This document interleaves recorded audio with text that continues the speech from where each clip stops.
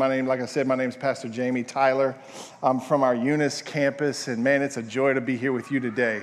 I'm just excited. I told the first service that gets here at 8. Like, they're committed, you're like mid-committed, like the next service is like just lucky, right? So, but it's just good to see you. Man, I see so many good-looking people. I know it's early and y'all look good anyway on a Sunday. Come on, somebody. Isn't that good? Yeah, well, today I want to jump into a message. I know you've been in a series called Soul Cycles. Is that right? You've been in a series called, how many of you enjoyed that series so far? Good. I named our series, we're doing the same messages, but the series in Eunice was called 3 Steps to Victory. So if I accidentally say 3 Steps to Victory, that's why.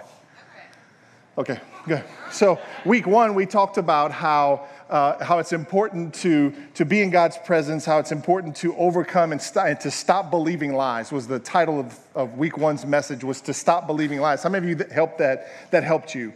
To recognize the lies maybe you were believing, and then to also stop believing those lies. Isn't that good?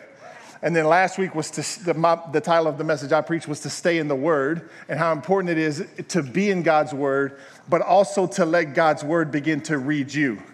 It's vital for every one of us. If you ever feel defeated, if you ever feel like you're getting beat back by the enemy or just life itself, the first thing you need to question is, how is my Bible reading / studying going?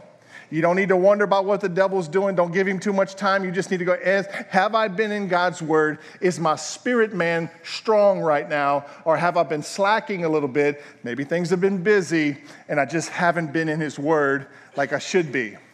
I know that speaks to everybody. I've been at this for a little while. Everybody I know, besides a few rare people, struggle reading their Bibles. How many of you would agree with that? Just shake your head. Okay, thought so. It's the breath of God. It's the breath of life. He gives you everything you need when you read your Bible for the things that you're going to face. So the reason we get in trouble is because we didn't get what we needed from God to go face what we were about to face. Make sense? It's like going to a gunfight with a knife. It ain't going to work unless you're really good with a knife. But it's not going to work. So today, the title of my message today is to start going to church. And that's a strange title because you're already here. Laugh. That was supposed to be funny. Thanks for the courtesy laugh. Start going to church. The emphasis isn't on start, but the emphasis is on keep going to church. It's going, keep going, be consistent. How many of you knew this or know this, that the statistics show that the average Christian family today goes to church one Sunday a month? Average church attendance for a family today, one Sunday a month. That goes so much against what the Bible says that it's not even funny. One Sunday a month, but yet we wonder why we struggle. We wonder why we're giving into temptation. We wonder why we're falling into these different traps and believing these different lies. Could it be because our church attendance is getting worse? I'm going to bring this message to you this morning because I'm not trying to grow church attendance numbers. We're trying to grow people. What's the vision of our Savior's church? Reach people and build lives. Not build buildings, not build bigger churches, not have a bigger attendance, have bigger people. Amen? That's our vision for you, is to reach you and then to build you so that you can turn around and go back out into the world that you came from and reach them and build them. Yeah, that's good. So this morning, I'm going to give you 3 good reasons to go to church.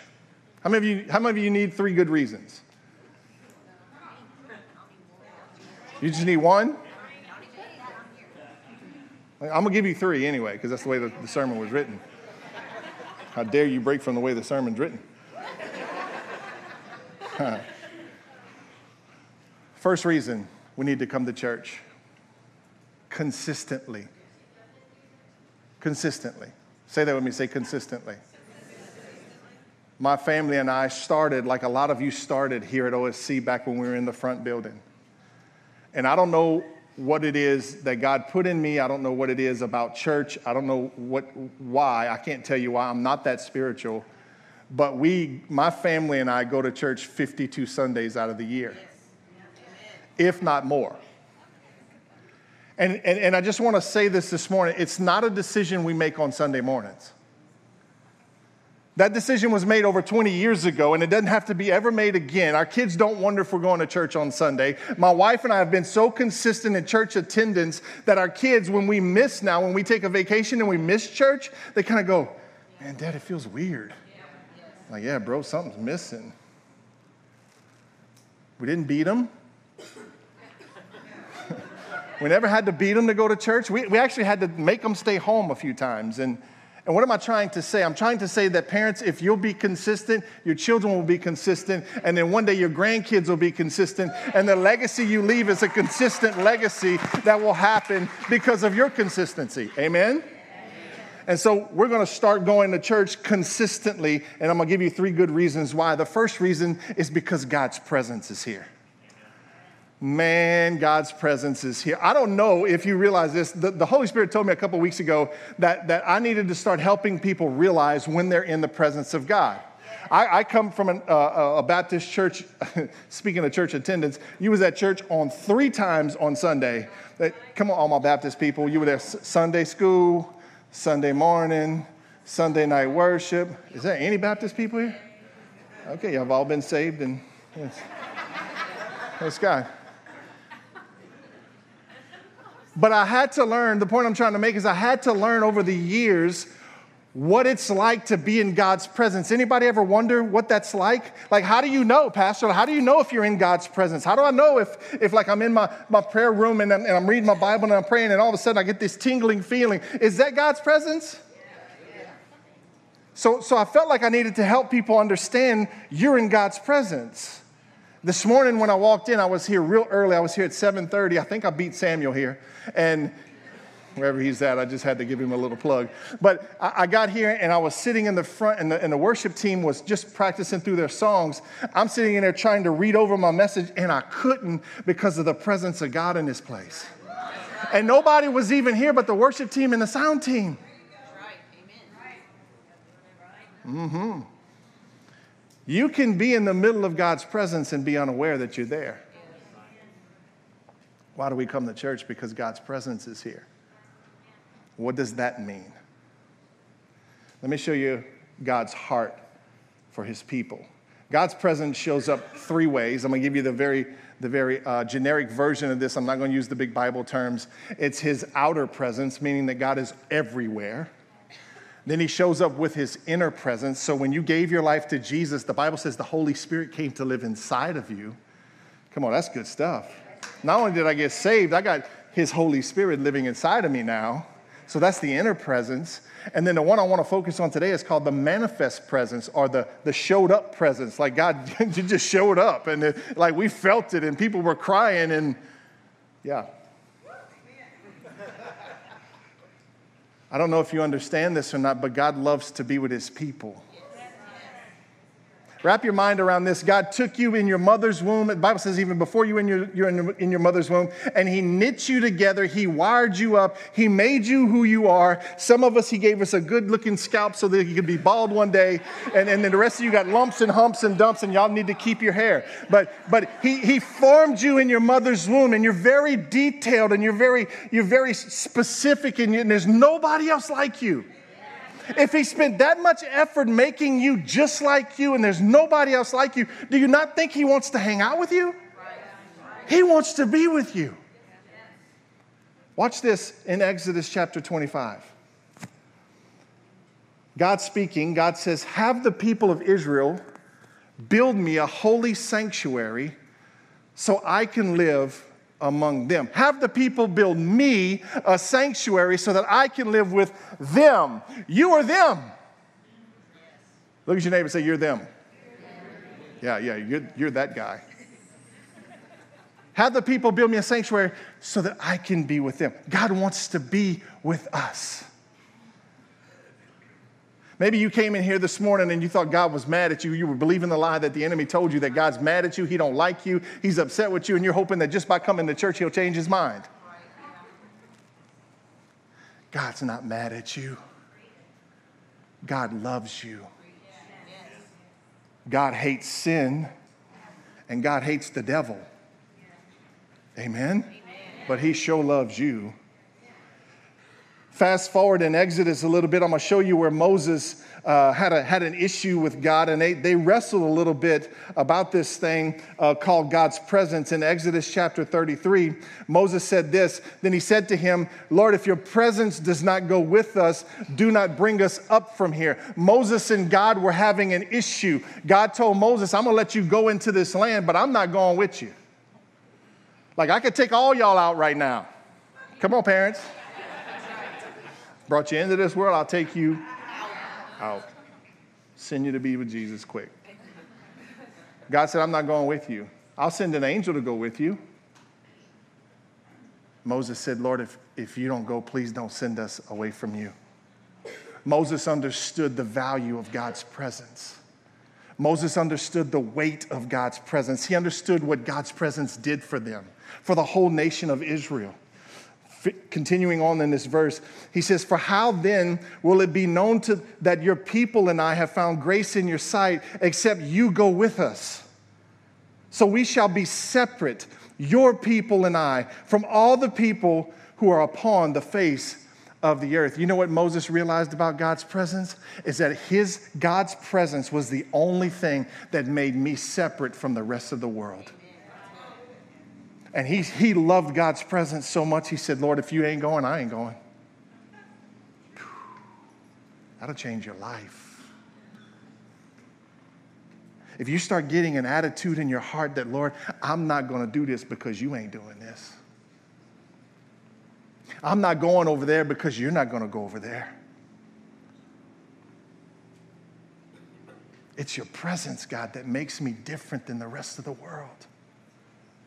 Jesus had something to say about his presence in Matthew chapter 18, verse 20. And next point, I'll come back and bring you verse 19. But verse 20, Jesus said this, for where two or three are gathered together in my name, I am there in the midst of them. Some translations say two or more. So you just don't get legalistic and say, well, it can't be more than three. Okay, it's two or more. Just relax. I know how some of you are. You're just like me. It's got to be three. Jesus said, where two or more gather together in my name, I, Jesus, am there in the midst of them. Wow, that's cool, isn't it?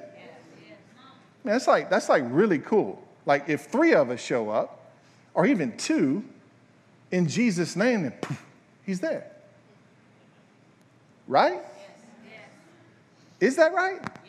Are you sure? So if me and Mikey sit down at the stage and we go, we're here in Jesus' name, then Jesus is going to be there? You sure? Let's break this down a little bit. For where two or three are gathered together in my name. The phrase my name in the Greek is the word onoma. Onoma means Jesus' authority and Jesus' character. Is it possible to show up without his authority and without his character? You see what I did there? I kind of got you going one way, then hit you the other.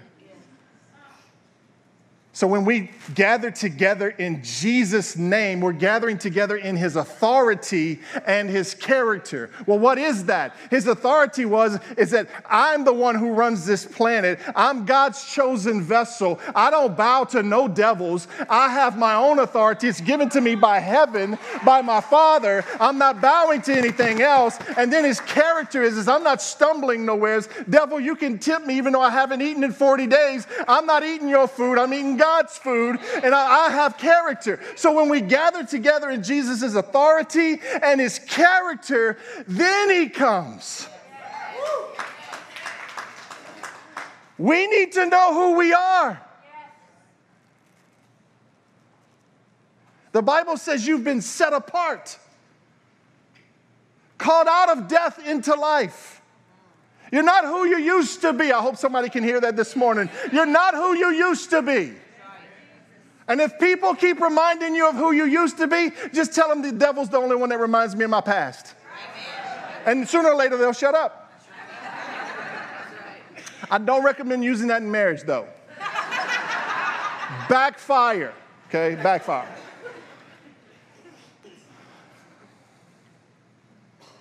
When we show up with an expectation, when we show up with some confidence, when we show up believing and trusting that God is for us and not against us.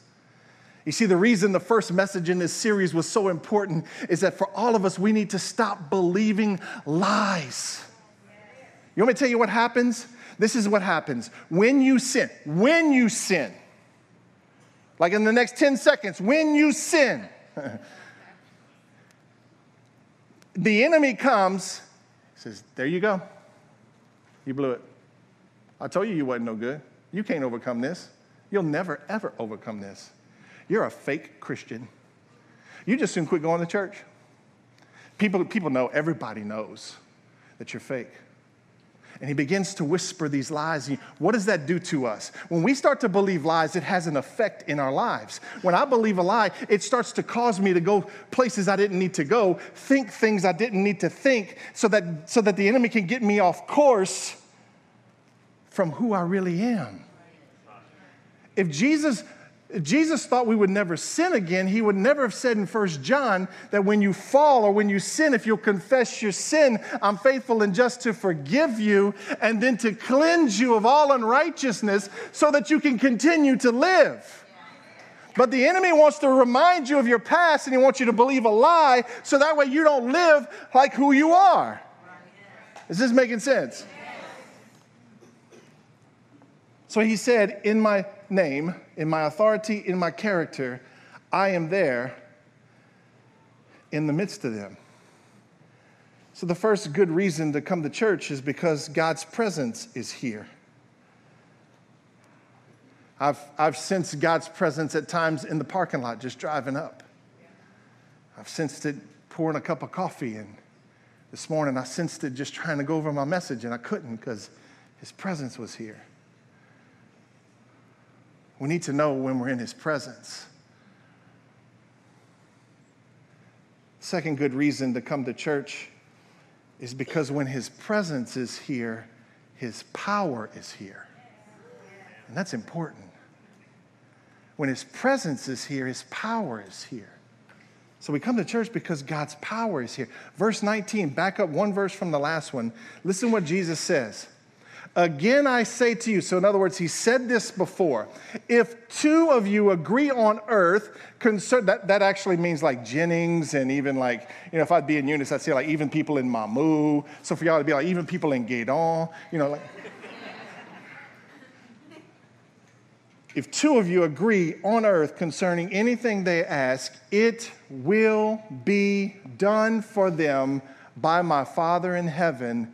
Next verse. Where two or three gather together, I am there in the midst of them. It was all one thought from Jesus, that if you'll agree together on earth, it's going to happen. My Father's going to do it. And if you come together in my name, in my authority, in my character, I'm right there with you.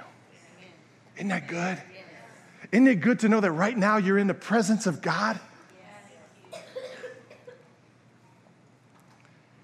He shows up. You know what happens when God's presence and God's power is here? You know what can happen? Look at me. Anything. Anything. You want to know specifically what will happen? The very thing the enemy's telling you that it won't happen. That will happen. When I look over the crowds in the different churches and I see people, sometimes I like to watch from the back and just see how people are worshiping. And because a good shepherd knows his flock, he knows what people are walking through. And our campus in Eunice is a good bit smaller than this campus, so it's easier to keep up with the condition of the flock. And my wife and I do a lot of marriage counseling at times. It was actually prophesied that we would, and we have been. And what blows my mind is we're not even qualified. That's just my disclaimer. That way nobody can sue me. But we do a lot of marriage counseling. And watch this. Over the years, we've seen God save marriages that should have gone opposite directions. We've watched God bring things back to life that were dead. Dead marriages where they walk in on the first day and they go, I don't even know if I like this person. And then you're standing in a worship service like one of these, and you're watching as a pastor, and you see them holding each other, and they're crying, and God's presence and his power is here. And you know as a pastor, you're crying too, because you know where they came from, and you know what God's doing, and you know what God can do, and you're seeing God's power on display in that moment. It's powerful.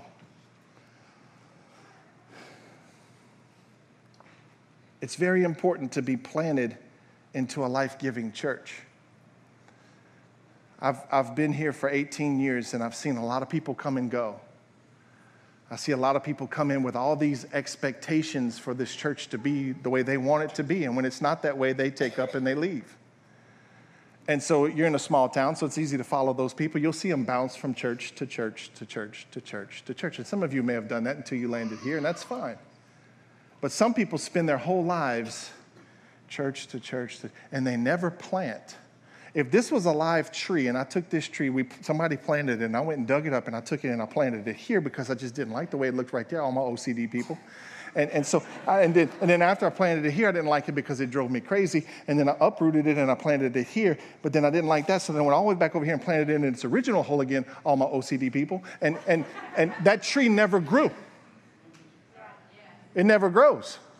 Why doesn't it grow? It doesn't grow because its roots never get stuck into the ground. You will be offended at this church. You will be hurt at this church one way or another, sooner or later. Anybody who's been here longer than a year, say amen. You will be hurt. You know why you're going to be hurt? Because people come here. That's right. That's right. Yeah. Amen. The question is are your roots going to stay planted? Or are you going to let every little offense blow you off to the next place? We must be planted in God's church. Listen to what happens when we're planted in God's church. Psalms 92 says, those who are planted in the house of the Lord shall flourish in the courts of our God. They shall bear fruit in old age. Come on, look at the person next to you. Say, you ain't old yet, but you're going to still be bearing fruit when you old. You know what that means? Let me break that down for you real quick. That means when you're 80, 90, 100 years old, people can still come to you and pick something life-giving out of your life. That means you're still bearing fruit in your old age. If you're over 50, you're going to celebrate that. If you're under 50, you're like, yeah, I got time. He says, you shall bear fruit in your old age. Watch this. They shall be fresh and flourishing to declare that the Lord is upright. Who is he talking about? The people that plant themselves in a church and they go, I'm not leaving unless God tells me to leave. Amen. I'm staying here. This is the house he's told me to plant in. I'm planting and I'm not leaving. Even when the winds of adversity come, I got something to hang on to. I will flourish. I will be fruitful. And the Bible says I will be fresh. You ever ate unfresh fruit? It says I will be fresh. You know what that means? That means any person I run into, I got something fresh to say. Isn't that good? I got something life-giving to say to them. So number one, we come to church because of God's presence. Number two, we come to church because of God's power. And we just believe him to do anything. I tell the church in Eunice, if we're going to pray for folks, let's swing for the fences. Like, let's not hope God does half the good or half healing. Let's swing for the fences and put the rest of it on God. So like, God, we're going to trust you for complete healing, and it's on you now, bro. Right? God's power. And the third reason to come to church is because of God's people. God's people. You might be saying, well, why God's people, Pastor? I don't even like people. I come late to sit in the back, so I don't have to sit next to people. If you want to be away from people, sit on the front. Might get spit on, though. You see, I don't think we realize what it means to be God's people. When I look around at church today as a whole, I see Christians who don't know who they are, defeated by any little thing that comes up, blown back, freaked out. You can watch Facebook and see how somebody's spiritual condition is. I said you can watch Facebook and see somebody's spiritual condition because they put everything on. Oh, God, I'm dying today. I'm like, You're still texting? How about instead of telling people, won't you go tell God? And then when you got some victory, say, God gave me victory today. Just a little plug. We don't know what it means to be God's people. You know, we do communion the first Sunday of every month, right? Anybody's been here long enough, you know, first Sunday of every month, what we're going to do, we're going to take communion, right? We're going to receive communion together. What do we do during communion? We remember all that Jesus did for us. That was the whole communion message. Jesus said to his disciples, every time you drink wine, every time you drink or you eat bread, remember what I've done for you. Why? Right? So why did he say every time you drink bread and try that? You drink wine and you eat bread. Why did he say every time? Because he knew we could forget. Simply put, he knew we could forget, and we're people that forget from time to time, right? How many of you would agree? I've forgotten what Christ has done for me. I've forgotten the high price that was paid for me. There's days that I wake up in the morning and I don't even think that I'm saved anymore. I've forgotten all that Jesus did for me. There's days I forget what he's delivered me from. There's days I forget that he's been so faithful in my life, right? Sometimes we don't remember and we don't know who we are or what it means to be God's people. You know what it means to be God's people? It means that you're now his representation on the planet. That means the little world that you live in, the little circle, the little neighborhood, the grocery store that you go to, the gym that I know you're exercising in, and the restaurants you frequent most often. That is your world. That is your world. God planted you in that world to reach that world, and nobody else can reach that world but you. But as long as you don't know who you are, you'll never reach that world. Right? So, quick review. Jesus died on the cross so that we could be in heaven one day, right? He didn't die to make bad people good. He died to make spiritually dead people come to life, right? So when Jesus died on the cross and then he rose from the grave, the Bible says we're now in right standing with God. In other words, there's no aught between us and God anymore. Can I say that one more time? There's no aught between God and us anymore. We're in right standing with him. That means everything that we've done in the past when we were his enemy has been wiped away, and now we're called his friend. The Bible calls you a friend of God. A lot's happened since you raised your hand at the end of that service. I don't know if you realize that, but you've been born again. You're not the same person anymore. Your mistakes, your past has been washed away. You got new life. The Bible says you're a new creation. It's time to know who you are. A high price was paid for you. You are valuable. And I'm sorry that you were told you were a couillon your whole life. But it's not true. It's not true. Those were lies. You've been made in the image of God. Fearfully and wonderfully made. There's nobody else like you. Can you believe there's nobody else like me? My wife goes, thank God there's nobody else like him. Y'all can't handle it. We don't know who we are. I think sometimes we discount who we are. Maybe that's why we keep struggling with sin. It's because we don't know who we are. So we keep fumbling over the same sin and stumbling and staying in it because we don't even know who we are. Peter said something about who we are. He was quoting something from Hosea in 1 Peter 2. He said this. He said, talking about the people, he said, the people who once were not a people, but are now the people of God. Watch this. Who had obtained mercy, but now who had not obtained mercy, but now have obtained mercy. Everybody woke up this morning, right? Raise your hand if you woke up. Okay. Raise your hand if you woke up. Okay, all right. Do you know if you're born again, when you woke up and your feet touched the ground, there was mercy waiting for you? Yes. You didn't get that before you were saved. You get that after you were saved. Amen. I got some brand new mercy. Sometimes I go to sleep early just so I can get some mercy early. Come on, somebody. You had a bad day. I just go to bed at 5 o'clock. I'm like, it's time to just go to sleep. I can't mess up nothing in my sleep. I'm going to have a good day in my sleep. I'm going to wake up in the morning and give me a brand new start, right? Peter was saying that the people of God are people who have now obtained mercy. Listen to how God said it back in Hosea. He said, then I will say to those who were not my people, you are my people.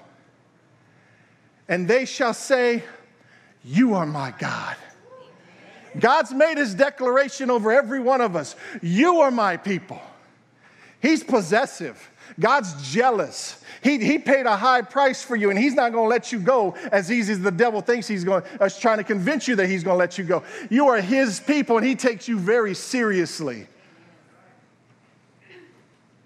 You are my people. He's declared that over us. He's waiting on us to look at him with some confidence and say, you are my God.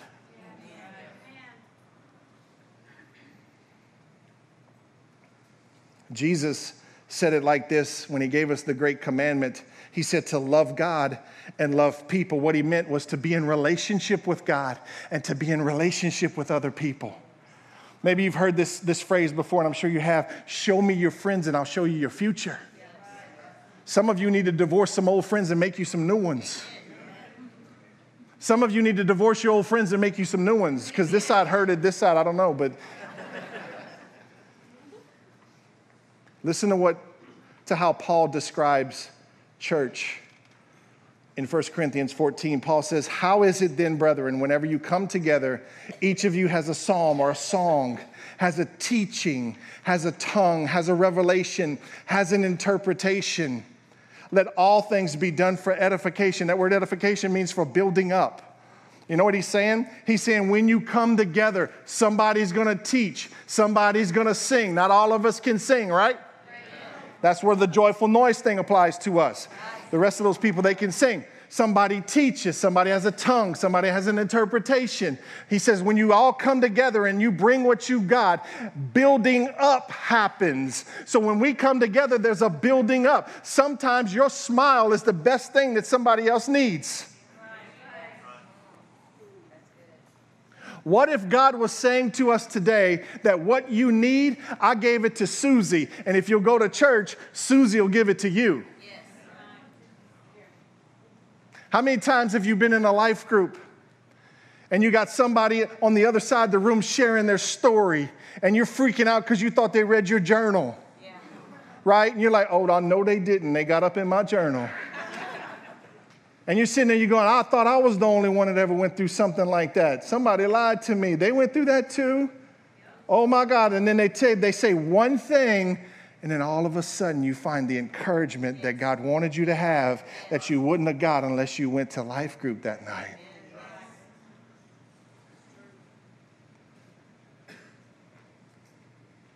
God loves his people, and he loves for his people to be together. I'm going to wrap this up. I want to show you the difference between a gathering and an assembly.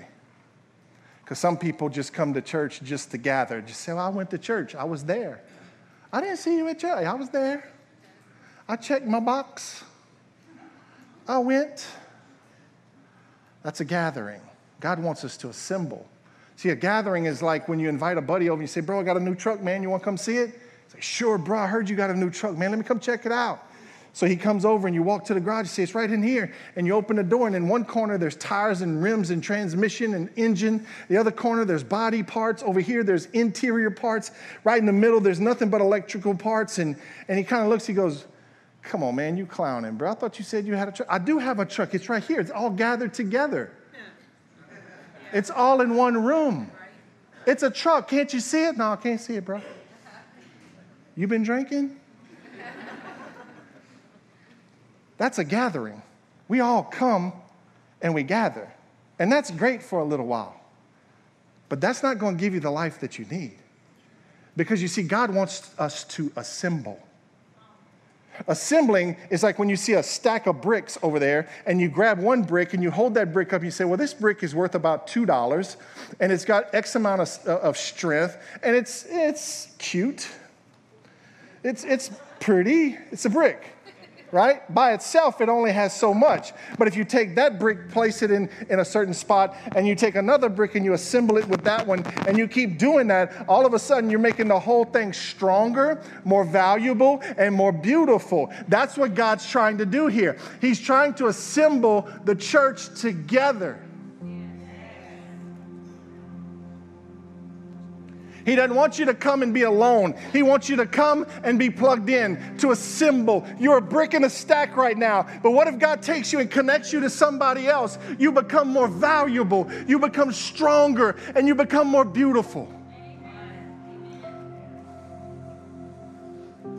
What if that's what God is telling you today? What if that's what he's saying today? That I know you've been coming, and I'm so proud of you for being faithful to come. But what I want for you today is I want you to assemble. I want you to assemble. I want you to trust people again. That's a big deal, y'all. I had a guy in my church, he was a chiropractor. He adjusted my back, and for about 6 months, he adjusted my back, and he knew I was the preacher, and I never invited him to church.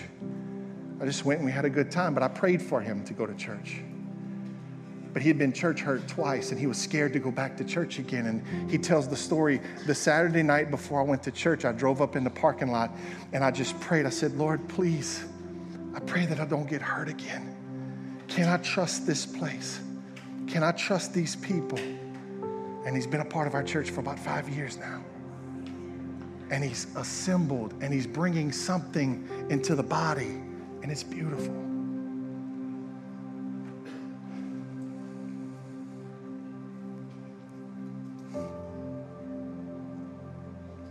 Hebrews 10:24 says this. I'm going to wrap it up. Remember the statistic I told you on the front side that the average family goes to church one time on Sunday, right? The average family in America goes to church once on a month. And that's a sad statistic, because this verse says the total opposite. Hebrews 10:24 and 25. It says, and let us consider one another in order to stir up, say stir up.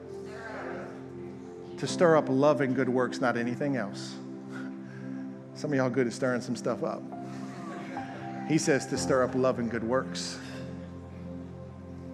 Not forsaking, watch this, the assembling of yourselves together, as is the manner or habit of some, but exhorting one another, so much the more as you see the day approaching. What does that mean? That means the closer we get to eternity, the more often we need to come together. You know why? Because we need more love and good works. We need to come together for more love and good works, to stir one another up. Why? Because this world is getting crazier by the minute, and Jesus is sooner and closer to coming back than he's ever been before.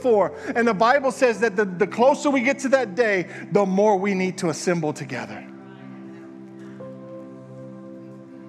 Everything that you need is in the house that you're planted in.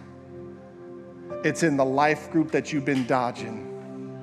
It's on the dream team that you've been running from. I know you've been hurt. I know you're scared. Some of you hide behind the excuse, well, I'm just an introvert. That's fine. Get in a small life group. You'll be okay. But whatever it is you're hiding behind, what if God's saying to you today, come out from around that. Let me connect you with people that I want you to do life with. And you just trust me in this process. They're going to mess up, but you trust me. Keep going to church. Be consistent in your attendance. Amen. Can I pray for you today? Lord, we thank you for all that you're doing this morning. I'm reminded, God, of when Jesus told Peter, he said, and your name's going to be Peter from now on, and it means rock. And upon this rock, I'm going to build my church, and the gates of hell will not prevail against it. God, you love your church. You love your people, and you love to be with us. Lord, I pray we're hungry for your presence, expecting for your power. And God, we fall in love with your people. I pray that over this congregation today, that God, for every one of us, we would understand the extreme importance of being consistent. Consistent in your presence, your power, and with your people. And so we thank you, Lord. Now, with all of your heads bowed and your eyes closed this morning, maybe you walked in here today and you said, you know what, I don't know if I have a relationship with God. I don't even know where to start. And you feel something in your heart, maybe there's a little tug, maybe there's something there, or you just want to make a good decision. The Bible says that today is the day of salvation. That means you don't have to wait for tomorrow. We believe every one of us can be born again. We can be saved. It's 3 simple steps. It's A, admit that I'm a sinner and I've fallen short of God's glory. B, believe that Jesus died on the cross for me and that God raised him from the dead. And then C, confess that Jesus is Lord. And the Bible says that I'm born again. So with no one looking around, this is a very private moment. If you want to make that decision today, you're ready to be born again. You want to be saved. You want to come into a new relationship with Jesus. Just simply lift your hand real quick. I see you. I see you. I see you. I see you. 7, 8, 9. I see you. Anybody else? You can make that decision today. Let's pray this together, church. Everybody, say, Lord Jesus, we come to you today admitting that I'm a sinner and I've fallen short. We believe today that you died on the cross for us, and it was enough for us to be okay with God. And we believe that God raised you from the dead, and we can be raised from the dead. So today, Lord, I want to confess you as my Lord and my Savior. In Jesus' name, amen. Can we give the Lord a big hand clap, church? Come on.